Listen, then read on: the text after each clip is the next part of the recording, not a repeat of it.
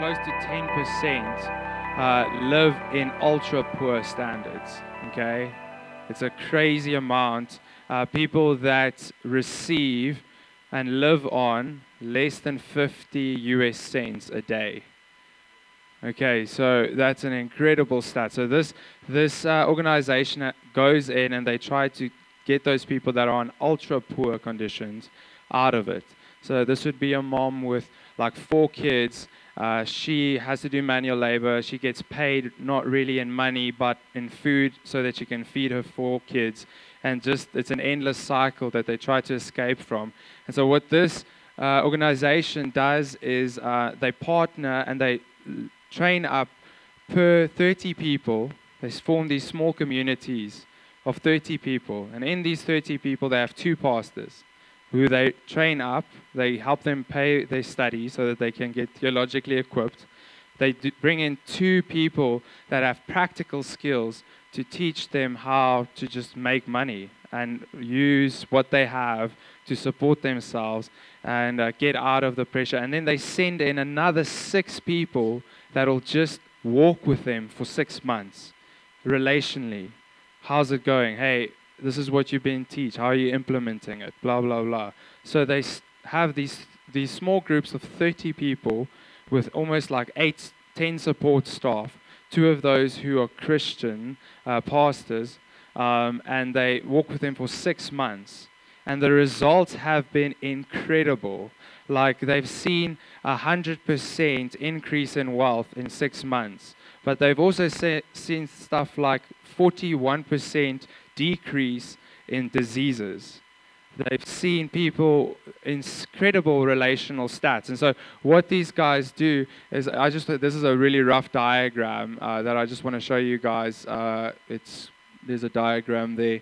And so kind of before they start the program, this is how they took a group of 30 and they just dotted them all down and they said, hey, okay, who do you have a relationship with in the community? And some people would say, well, sheesh, I know 2 people really that I connect with. That's about it. And they dotted it down, relationships, and then after they've walked with them for 6 months, connecting them to people that can help them spiritually, but also both practically, like, hey, who is the person that you need to go to when you've got medical problems? This is da-da-da-da. Just helping them understand the social part of surviving. That's what happens. It's just like a web of relationships. And what is really interesting is that researchers worldwide have been intrigued by this. And they've said, like, wow, this is, you guys, I think last year, in 2017, they hit 1 million, the 1 millionth person that they've influenced.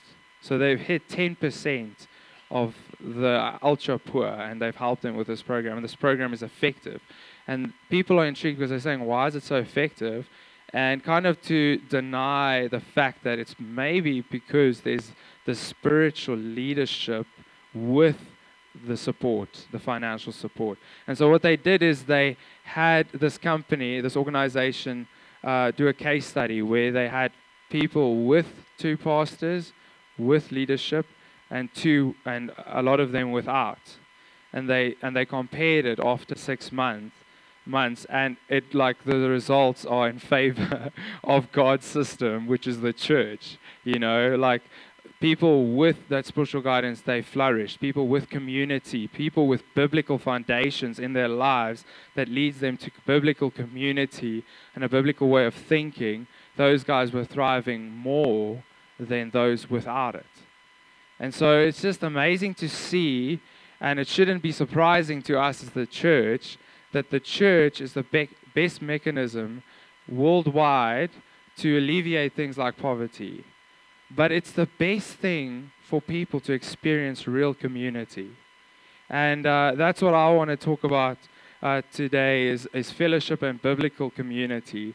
And the word fellowship is a word that comes from the Greek, and it's koinonia, which really means to have a commonness or commonality, okay? And where we find this word come up more often as we start reading through the Bible is when the church starts. There's just this explosion, and people are starting to gather and have fellowship together. And it's not because the church leaders are saying, hey, we're meeting this time tonight, you better be there. It was because there was a commonness and a commonality about the lifestyle that they were leading. And I think that sometimes we miss the whole idea of church completely. Now, I was thinking about that this week, that, we find each other, and we should find each other actually along the way of the great mission that God has put us on. God has said, go and make disciples of all nations. Go and love your neighbor, love God, and love others. And that's what these guys in the early church in Acts were doing. In Acts, I think it's in Acts 2, verse 42, just to read that together, it says, and they devoted themselves to the apostles' teaching and the fellowship and to the breaking of bread and the prayer. And so, there's kind of these four things that we see were absolutely fundamental, and fellowship is in it. And so, surely fellowship has to be important. That it's so important that the early church started doing it right away. And I think what happened, and what we see happen, and there's evidence of it, is that these guys heard the good news. They heard the call on their lives to say, hey, you need to go and love others the way you've just been loved into being saved. You need to go and tell others. And as they were doing that, as they were fulfilling their mandate, they found others along the way that were doing the same thing with them. And they started forming these small communities that were saying, hey, we love doing this. We need each other. We need this community. Like that diagram, there's people on the fringes that need to be pulled in. And I think once that's community, that's fellowship. And so this morning, I'm really excited to just dive into fellowship a little bit, to see that, hey, when we actually start applying the Word of God to our lives, there has to be fellowship. It's not an option. It has to happen. Worship without fellowship is like serving God and just worshiping Him and not fellowshipping doesn't make sense. They go hand in hand together. And so there's a specific chapter in Romans that I think sums up this fellowship, this koinonia, which is commonness, really well. Sorry, can I just ask someone to get me some water? My lips are literally drying. Really sorry. Thanks. Yeah. I love you. So Romans 12, and if you can turn with me to Romans 12, or swipe with me to Romans 12, or just open your eyes with me and look at the screens, Romans 12. This morning we want to look at it. And Romans 12 is such a beautiful picture of what happens, of what biblical fellowship looks like, but happens when we encounter God and what it should lead to. And so, Lord Jesus, I just pray that as we read this right now, read this scripture, that, Lord, your scripture would speak directly into our hearts. Lord, may your scripture is enough. Lord, we don't need man's interpretation. We need you, and your Spirit can guide us. And so, Lord, I pray that as we read this passage right now, Lord, that you would speak to us. You would highlight stuff to us individually. Thank you, Father God. Amen. Awesome. So I'm going to read this chapter, and please read it with me. Please follow along. Please, take note of the things that you see, and ask yourself, hey, God, am I seeing that? Am I experiencing that? And our spirit is always longing for something. Our spirit longs for the things that we read about. And so let your spirit long for what we read about this morning. So it says in verse 1, I appeal to you, therefore, brothers, by the mercies of God, to present your bodies as a living sacrifice, holy and acceptable to God, which is your spiritual worship. Do not be conformed to this world, but be transformed by the renewal of your mind, that by testing you may discern what is the will of God, what is good and acceptable and perfect. Verse 3, for by grace given to me, I say to everyone among you, do not think of himself more highly than he ought to, but to think with a sober judgment according to the measure of faith that God has assigned. For as one body may have many members, and the members do not all have the same function. So we, though many, are one in Christ, and individually members of one another.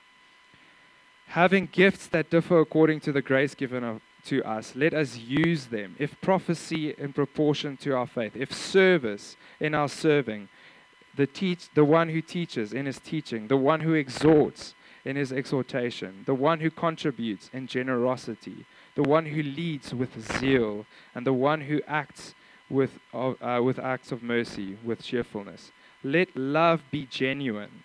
Abhor what is evil. Abhor what is evil. Hold fast to what is good. Love one another with brotherly affection. Outdo one another in showing honor. Do not be slothful in zeal. Be fervent in spirit. Serve the Lord. Rejoice in hope. Be patient in tribulation. Be constant in prayer. Contribute to the needs of the saints, and seek to show hospitality. Bless those who persecute you. Bless and do not curse them. Rejoice with those who rejoice. Weep with those who weep. Live in harmony with one another. Do not be haughty, but associate with the lowly. Never be conceited. Repay no one evil for evil, but give thought to do what is honorable in sight of all. If possible, so far as it depends on you, live peacefully with all. Beloved, never avenge yourself, but leave it to the wrath of God, for it is written, Vengeance is mine, I will repay, says the Lord. To the contrary, if your enemy is hungry, feed him. If he is thirsty, give him something to drink. For by so doing, you will heap burning coals on your head. Do not be overcome by evil, but be overcome with good. But overcome evil with good. And so this is a long chapter. Actually, it's not that long. It's just filled with beautiful, beautiful pictures of kind of all these commands.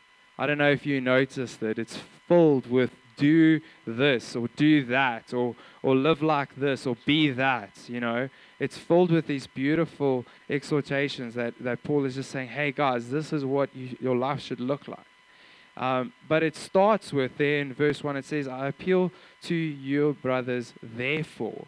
And therefore is always a thing of like, okay, we need to take note of what has been before, you know, because of what you've read, therefore live like this.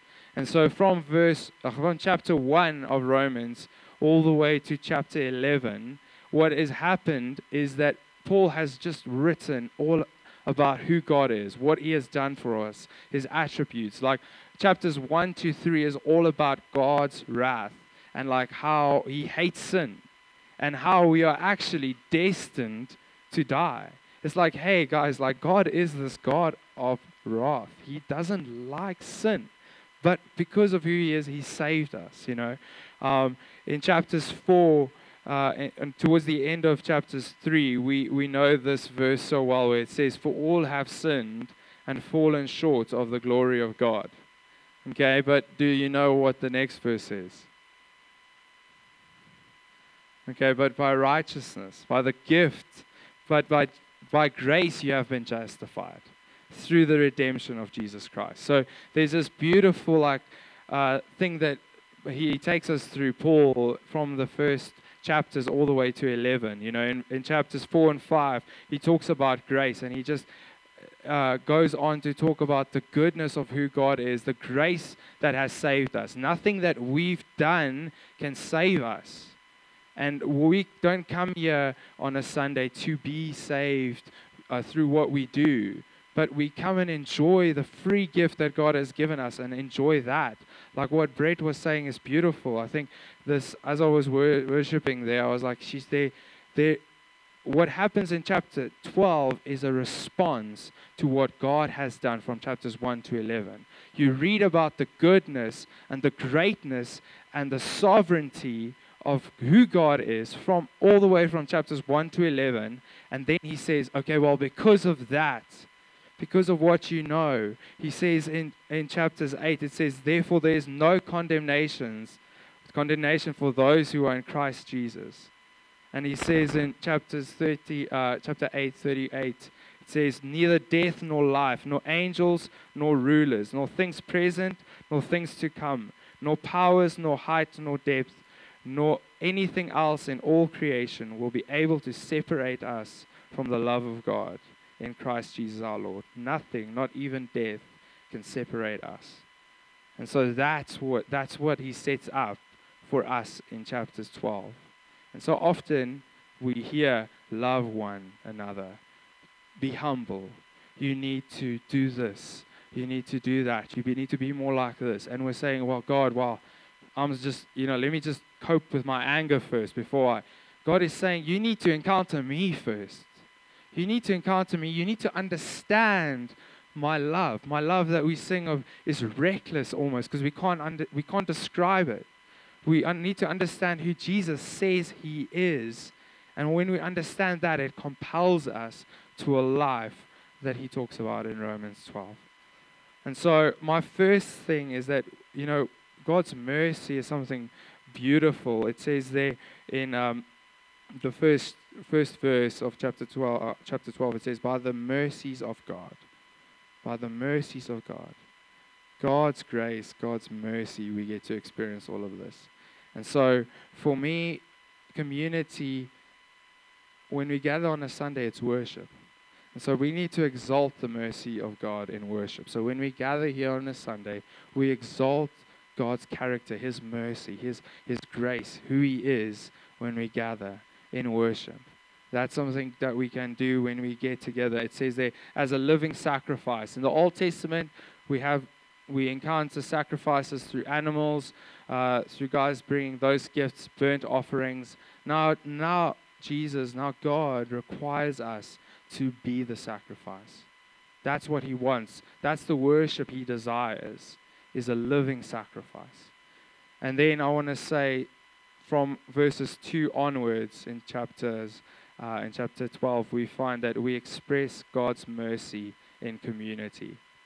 And I'm just going to quickly touch on that we encounter that mercy, we express it when we enjoy community. There's this vertical thing that we enjoy who God is. We worship him for what he's done for us, but it affects the way that we start living and the way that we connect then.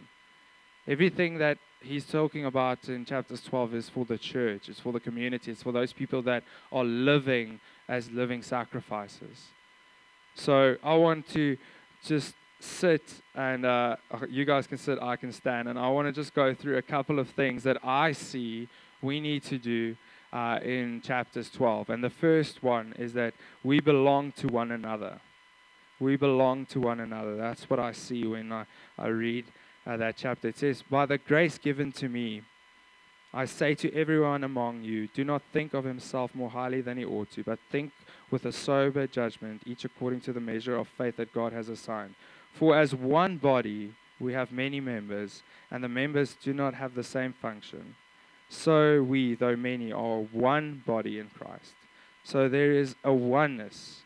When you come into your faith, when you join an expression of that walk together, not you just join a church where you come and attend. When your life is living for Christ, you're on that mission, you start encountering people that does the same, and we give ourselves to each other. It's biblical to walk together.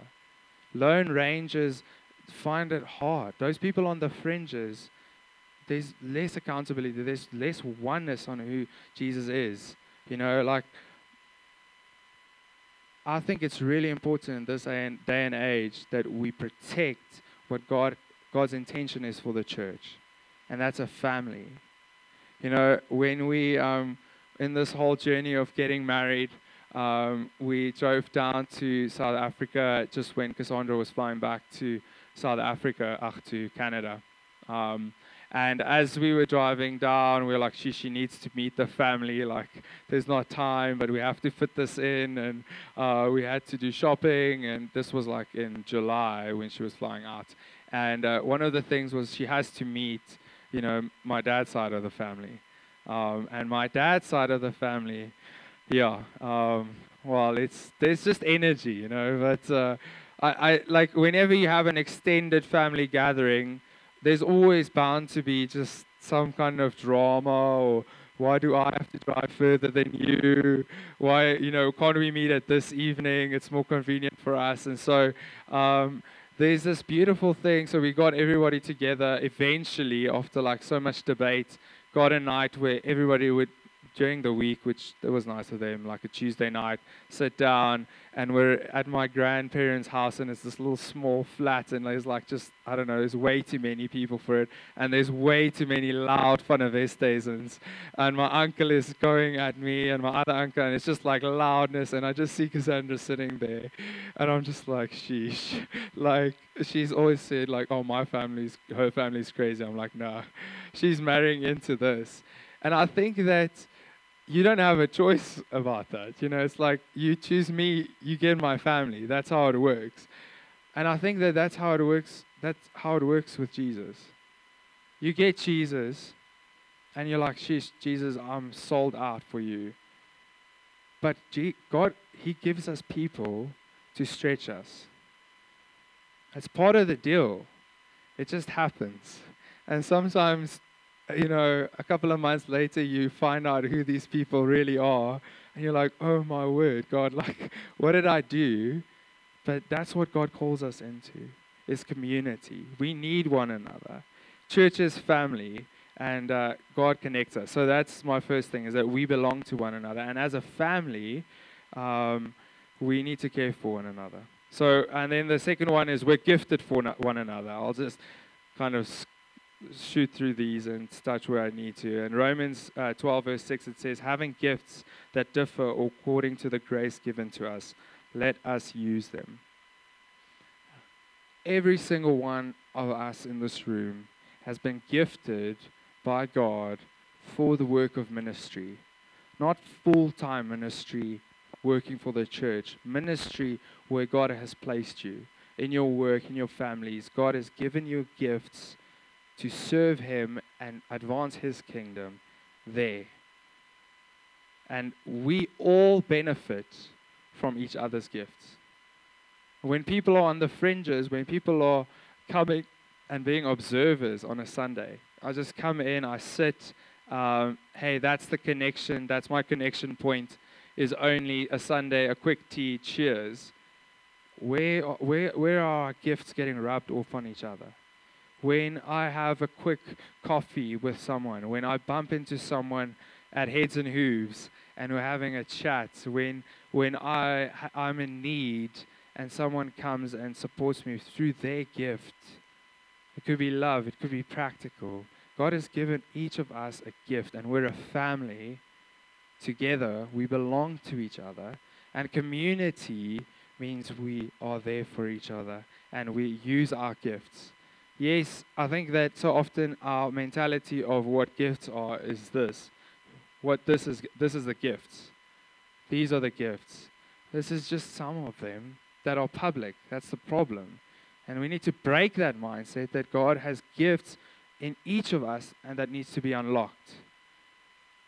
It needs to be unlocked. And so that we need to allow God to do that. Young and old, we need to do that.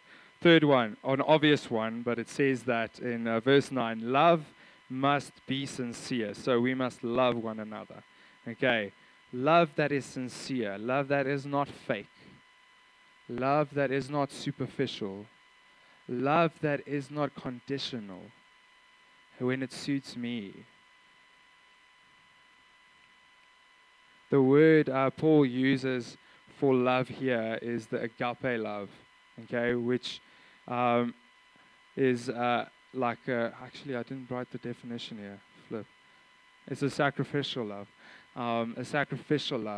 and there's different types of love that we find: brotherly love, sacrificial love, And he's talking about agape love here, which is sacrificial. So he's saying you need to make sure that when you love, it can sometimes it will be sacrificial. And it will. It not might, it will be sacrificial.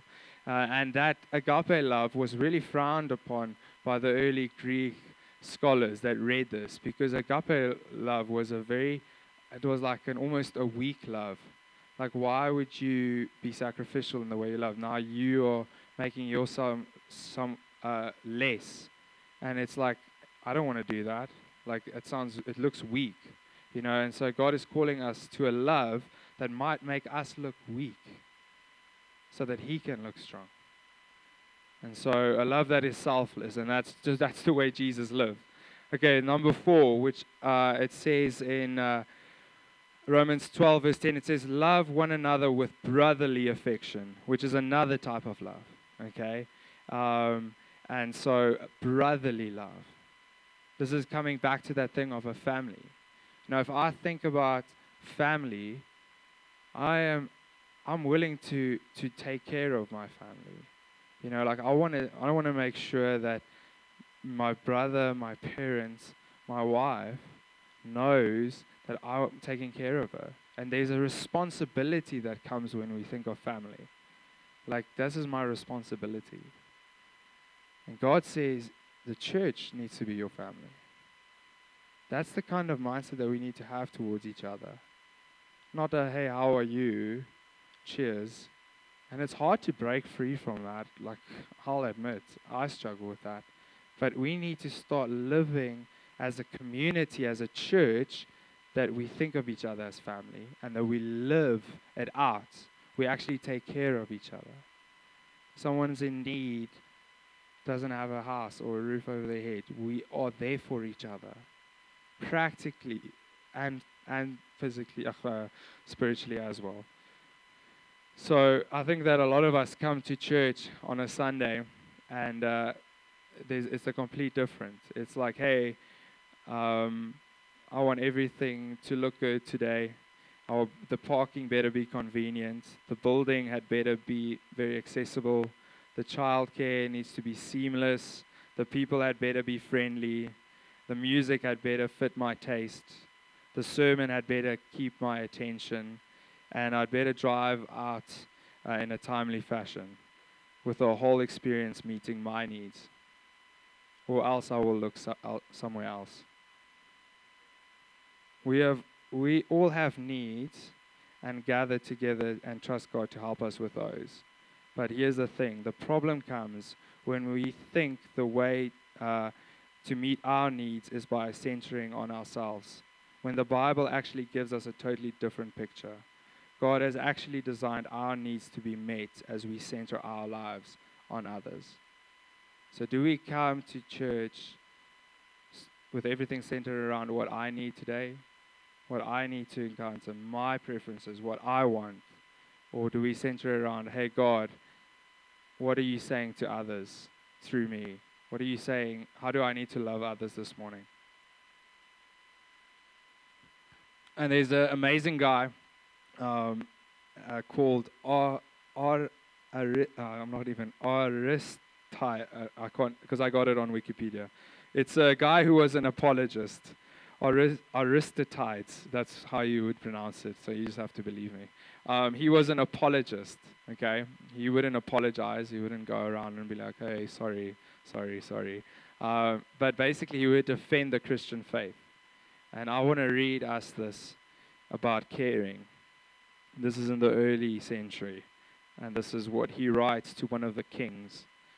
And he says, "Now the Christians, O king, by going about and seeking, have found the truth, for they know and trust in God, who has no fellow. They refuse to worship strange gods, and they go all their way with humility and cheerfulness. Falsehood is not found among them. They love one another. The widow's needs are not ignored. They rescue the orphan from the person who does him violence. He who gives to him, he who has given to him who has not, ungrudgingly and without boasting. When the Christians find a stranger, They bring him to their homes and rejoice over him as a true brother. They do not call brothers who are bound by blood ties alone, but those who are brethren after the Spirit and in God. When one of their poor passes away from the world, each provides for his burial according to his ability. If they hear any of their number who are in prison or oppressed for the name of the Messiah, they all provide for his needs, and if possible, to redeem him, they set him free. If they find poverty in their midst, and they do not have spare food, they fast 2 or 3 days in order that they might have the supply, might be supplies with the necessities. They observe scrupulously the commandments, so very dedicatedly, the commandments of their Messiah, living honestly and soberly as the Lord their God ordered them. Every morning and every hour they praise and thank God for their goodness to them, and for their food and the drink they offer thanksgiving. Such, O King, is the commandments given to the Christians, and such is their conduct. People that are willing to fast so that their needs could be taken, their food can be shared amongst each other. There are a lot of other things there. It says, we need to honor one another. We need to motivate one another. We need to share with one another. There's so many good things, but I think what God has hit me with is, are you a family? Are you a family? Are you really, honestly living the way I've called you to? Have you come to a church because actually you can find people that are exactly like you, that talk the same language as you, from the same background as you, that you can relate to in a socio-economic way, in a cultural way? Or are you in a place where God is stretching you? Are you putting yourself in a place where, hey, God, how do I relate to this person? Like, man, God, I know you tell we're a family, but what do we have in common? And it's like, God, Jesus, you're the one that we have in common. And that mission that we're living with, we have in common. And we're going to pursue that together. We're going to build into each other. We're going to keep each other accountable. We're going to have this tight-knitted group where we can support each other. We can love each other. We can honor one another. We can motivate each other to this calling. How many of you, it says there, rejoice and weep with one another? When was the last time that someone rejoiced with you? Think of it right now. Who comes to mind when I say someone that rejoiced with you and wept with you in this last month, this last year?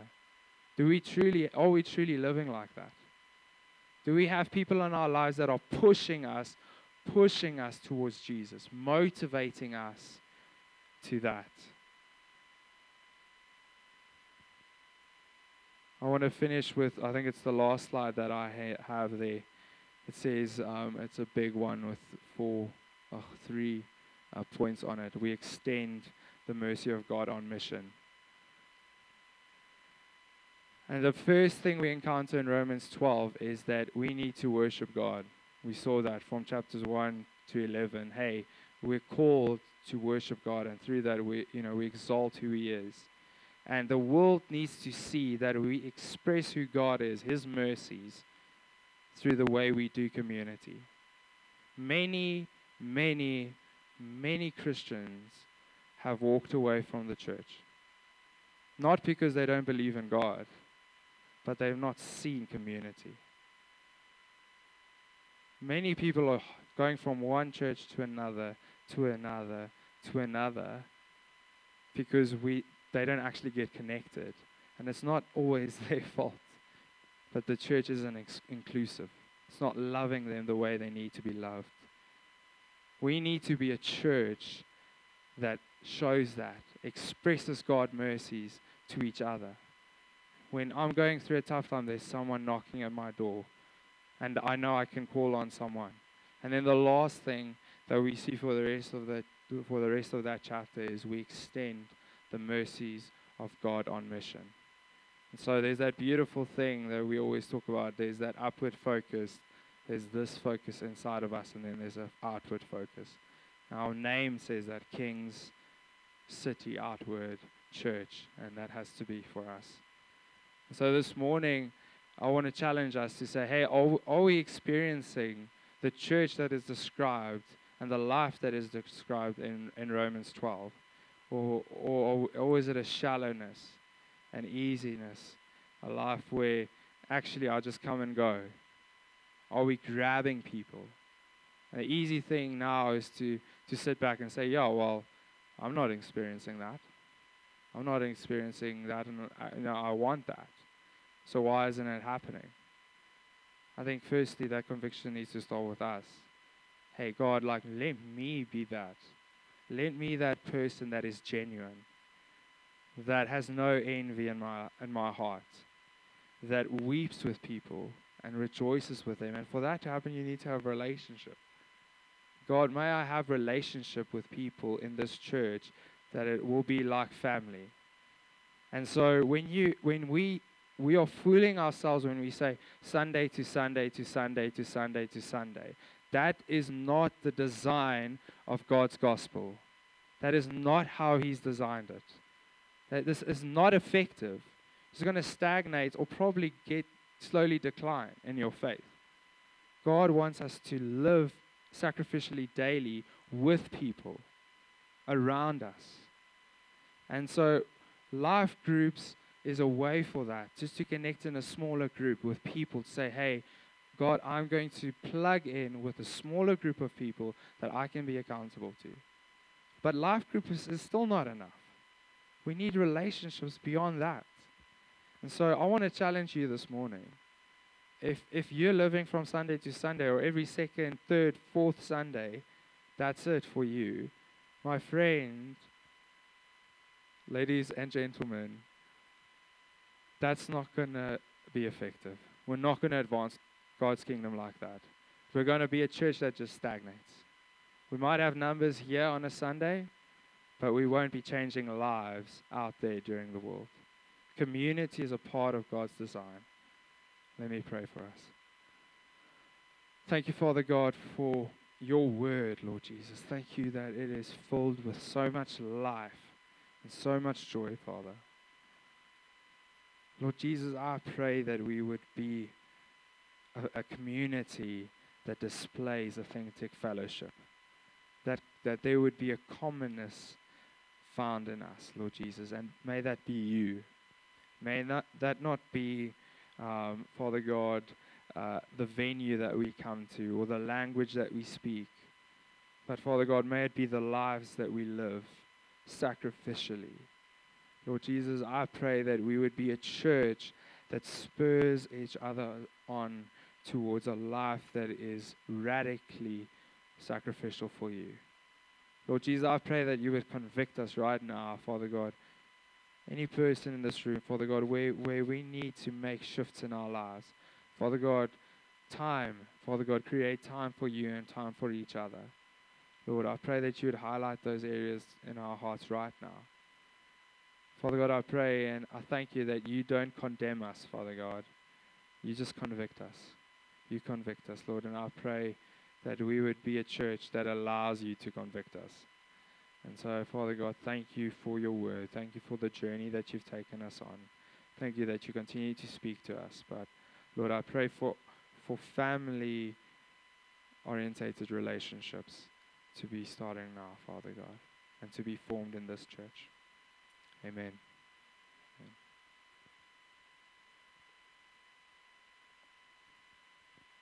I just want to add that part of maybe that picture that God showed me of a tree without leaves could be people that try to live their lives on their own.